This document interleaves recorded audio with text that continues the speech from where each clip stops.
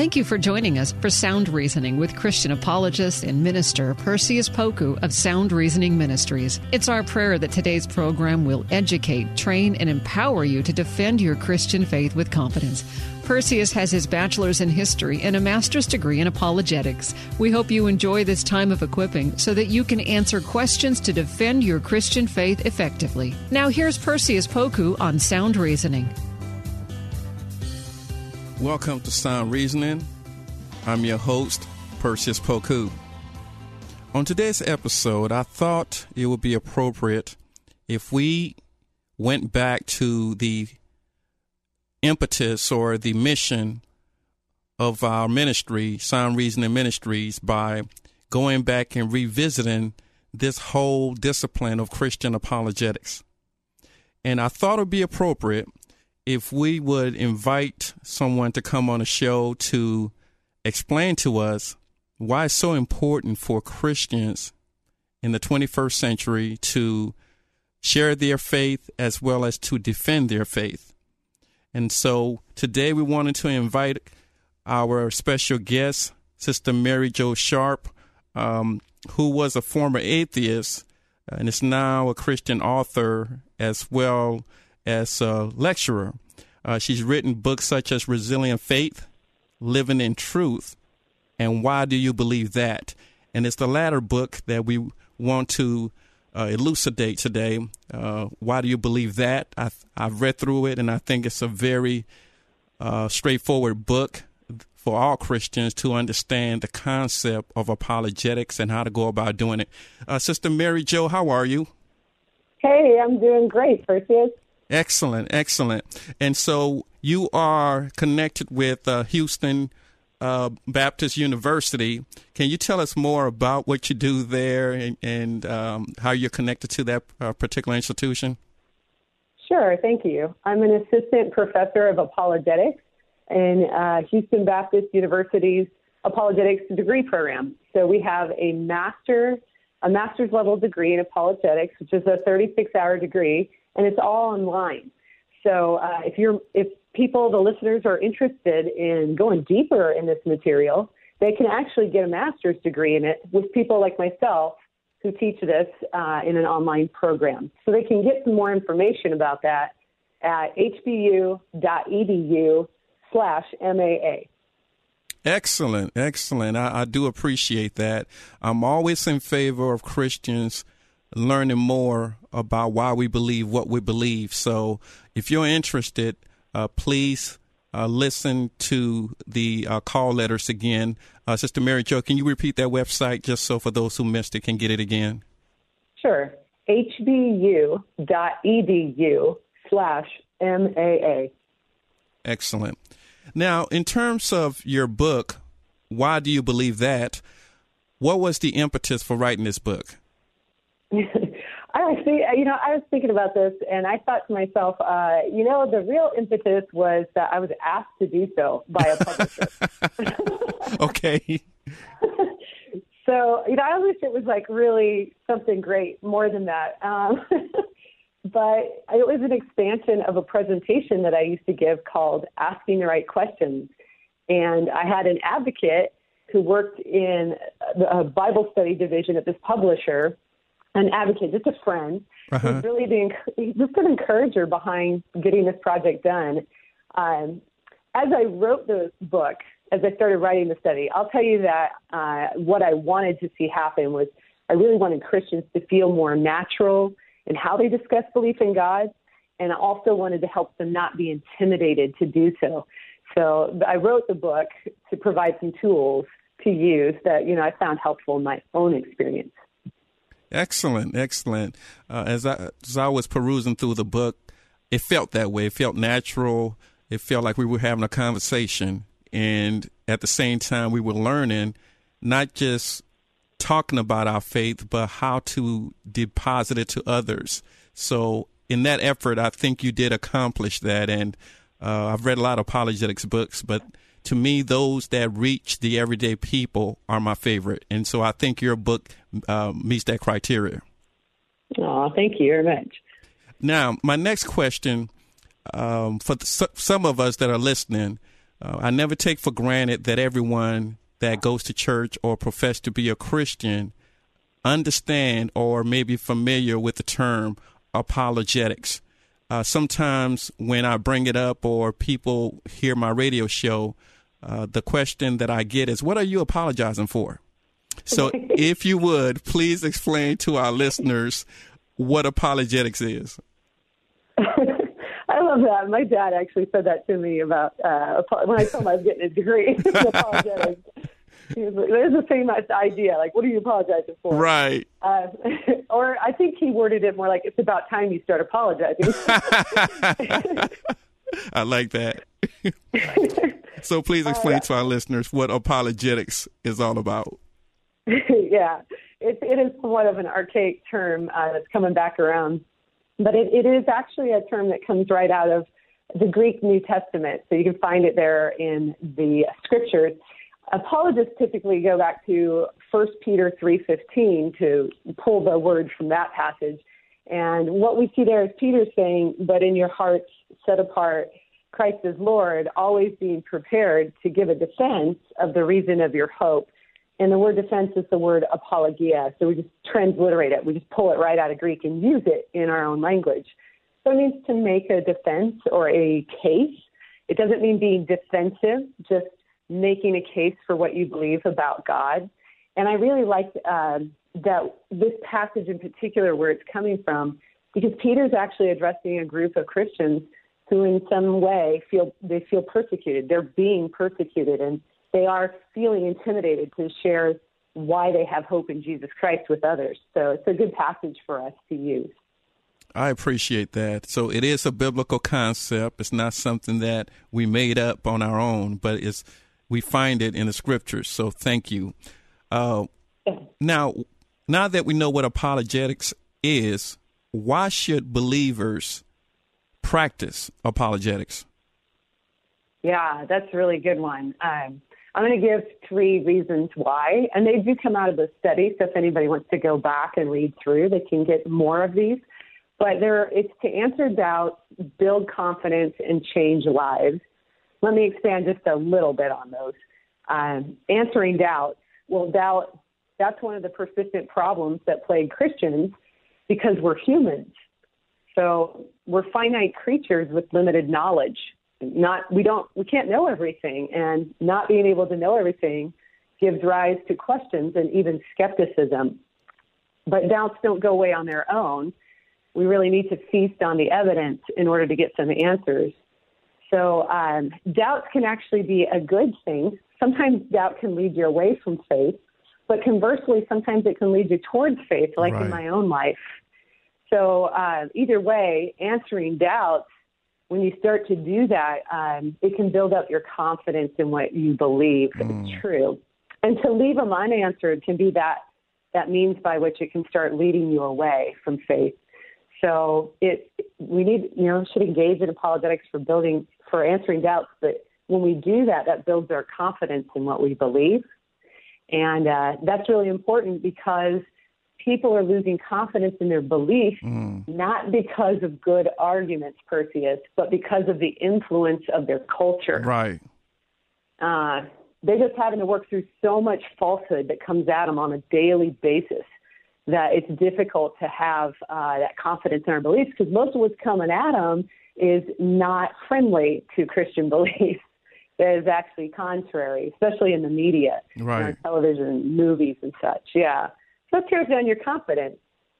So answering your doubts can build your confidence in what you believe, and then that can be life-changing. And that's, as you build your confidence in the existence of God, that's when you start placing more trust in him, right?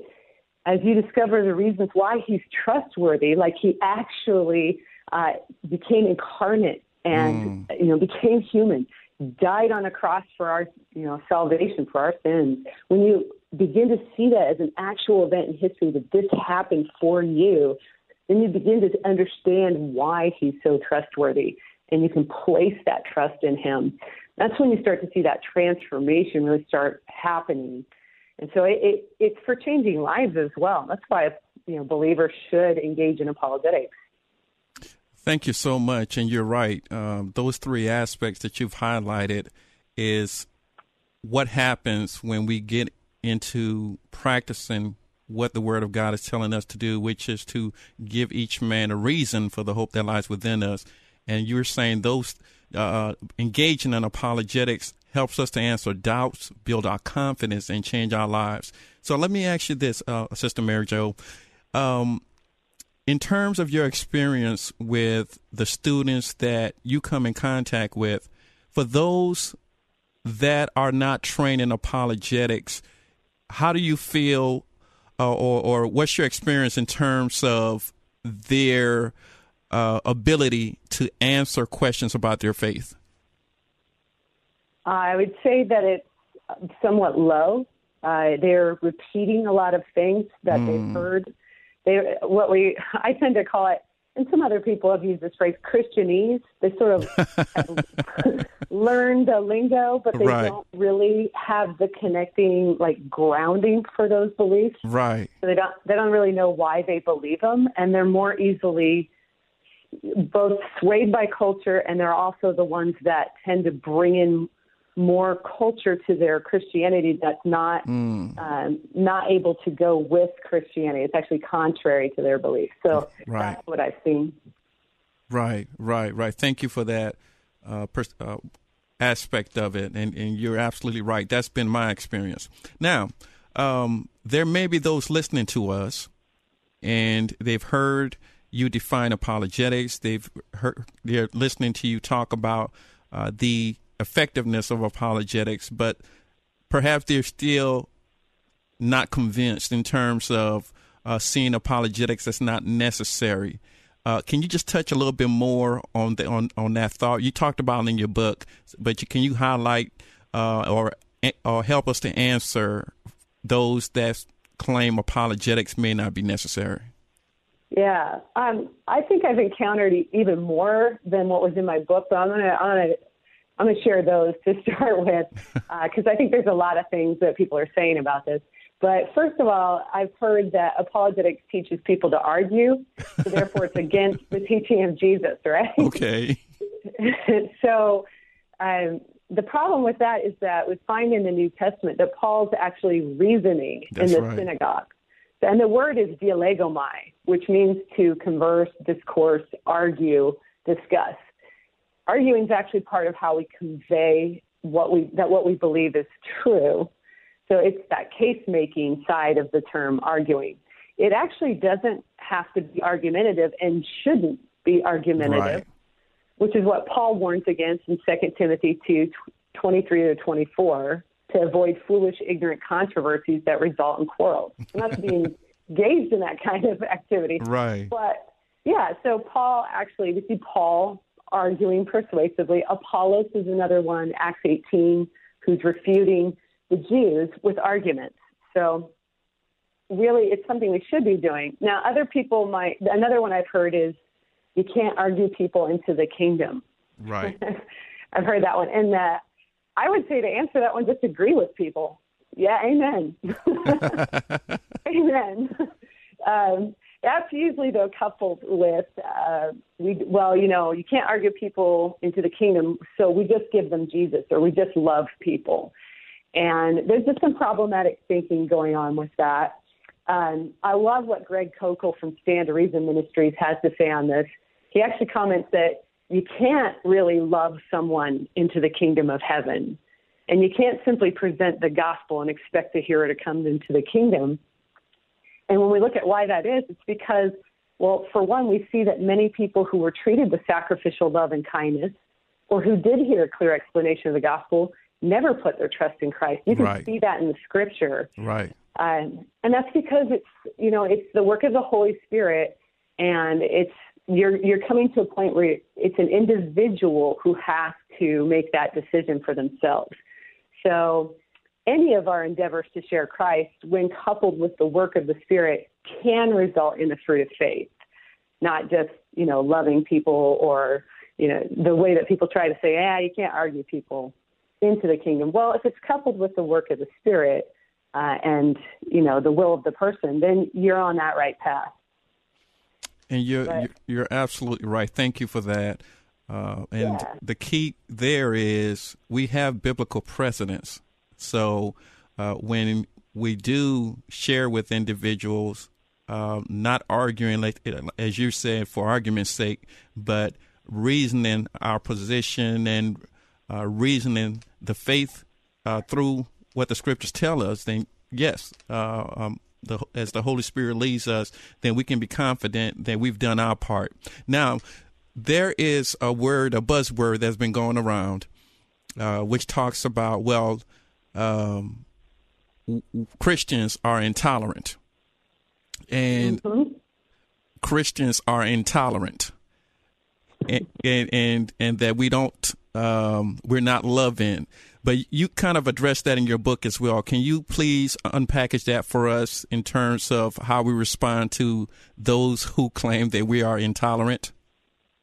Sure, yeah. And it is something that floats around our culture, so it's a great one to ask. Thank you. I would handle it in sort of a little process with people. First, I'm going to agree with them. Christians have been intolerant, yes. Notice I'm not dealing with Christian views or doctrine. I'm just agreeing that there are individuals and even whole groups of people who have professed Christianity who have been intolerant. Right. But intolerance is a trait common to man. So if we're going to be pointing fingers, there's a lot more intolerance to point out in human history than what's coming from Christians. So I would get that part out of the way first. Intolerance is a human trait, and there's a lot of it going around. The second thing I would say is I would ask them if it's actually the doctrine of salvation that's the instigator on this view. Because Jesus himself, when asked in John 14, claims that he's the way, the truth, and the life, that no one comes to the Father except through him. And notice he doesn't mention any binding moral codes or rituals or practices to get to God. It's just through trusting in Jesus for who he is and what he's done. And why is that? Because he is God. He makes this claim to divinity in that same John 14 passage, and then qualifies it by saying, if you don't believe his words, then believe in the works he's shown. Believe who he says he is based on his miracles, what he's doing. And I think this is where people get a little bit hung up. So I would wrap this all up with saying, that's the Christian doctrine right there. But the third thing is I'm going to couple this doctrine with the teaching from the Sermon on the Mount in Luke 6:27-31, to love our enemies and do good to those who persecute us. That is a command for radical, unconditional love, because it goes well beyond just tolerating other people's views. It goes to loving the person who holds that opposing view. Right. Yeah. Right. So very important, because Jesus is surpassing the cultural standard of tolerance, which is merely putting up with a view with which you disagree. Very well stated. Thank you so much. My next question is another prevalent one in terms of the mass media that we look at, and even our communities. The world seemed to try to couple Christianity in the same package as other religions. And as a result, they formulated this view that all religions are the same. How, as Christians, should we respond to this view? Yeah, well, we should definitely use some of the questions that are in this study to break this statement down. So I'm gonna give you some of them right here. First of all, I'm going to ask, when somebody says that all religions are the same or they all teach the same thing, I'm going to ask them, what do you mean by that? I need them to clarify what they're saying. And then I want to move to the next question of, well, how do you know that, or where are you getting that from? I want to find the source of where this is coming from, because I have a feeling a lot of times we're dealing with sound bites instead of with really with people who are really looking into these beliefs and why they think they're true. Right. So we want to get that sourcing question in there. And then I want to ask them, why do you believe that? why are you committed to this? What's the story behind that? Because the most basic level of doctrine, including things like the nature of reality, religions have fundamental disagreements. They actually contradict each other. Right. So to say things like all religions are the same is to embrace logical contradiction and absurdities. And I don't think people really know that because they aren't really studying things like Jesus in Islam, where Jesus is not God in Islam. Right. And in Christianity, Jesus is God. Right. And those both can't be true. The truth of one necessitates the falsity of the other. So logic demonstrates that to claim all religions teach the same thing is kind of to show up our own ignorance on the matter. Although I wouldn't tell a person that sort of negatively charged wording. I just keep asking them questions and walking them through that until that contrariety, that contradiction actually appears in their thinking. Excellent. Well, thank you so much. We're on air with Sister Mary Jo Sharp. She's the author of Why Do You Believe That? And she just shared with us some great nuggets from her book. And for those of you listening, you should get this for your library. And where can they get the book from, Sister Mary Jo? Oh, they can get it from Lifeway.com. Just go to Lifeway.com and type in Mary Jo Sharp. Excellent. Again, thank you for being on Sound Reasoning, and may the Lord continue to bless you as you help to defend the faith.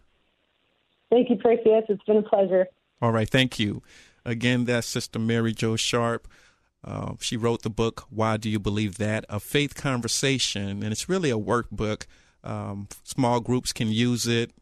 Independent studies, the book would be great for that as well. And I always like to encourage those of us that are listening to really sharpen your study, and in turn, I promise you, the more you study the Word of God, the more He reveals Himself to you.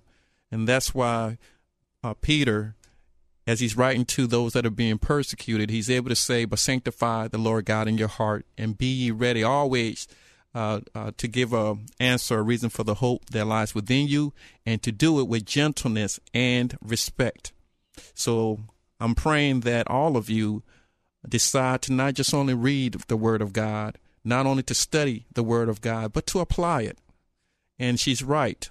We can't violate the law of non-contradiction, which states that two opposite statements cannot be both true at the same time in the same sense. To say Jesus is the way is not the same as saying Jesus is one of the way. To say that Jesus is divine is not the same thing as saying Jesus is just a good man. Those two statements are opposites. So I'm hoping that we learn more about God's word, we learn more about His truth, and that we avail ourselves to be used by the Holy Spirit to give a reasonable defense for the hope that lies within us. And that's what all of us are commanded to do, not just to feel happy, not just to say we love Christ, but we have to demonstrate it every day. So please go out and do for the truth what so many do for a lie.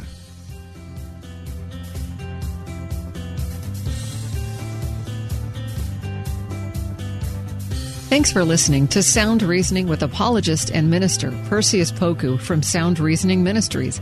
It's our prayer that today's lesson has equipped you to share and defend your Christian faith with boldness. Sound Reasoning Ministries offers training in apologetics, biblical studies, and systematic theology.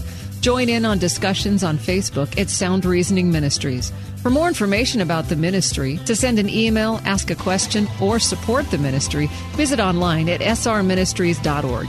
That's srministries.org. Listen again next week at this same time, and remember, Titus 1:9 says, hold firm to the trustworthy message as has been taught, so that you can encourage others by sound doctrine and refute those who oppose it. Sound Reasoning Ministries, srministries.org. Pure tired of parenting advice and news headlines that are more confusing than assembling IKEA furniture, we've got just the podcast for you. My dear friend Abby and I are here to help you navigate the parenting roller coaster.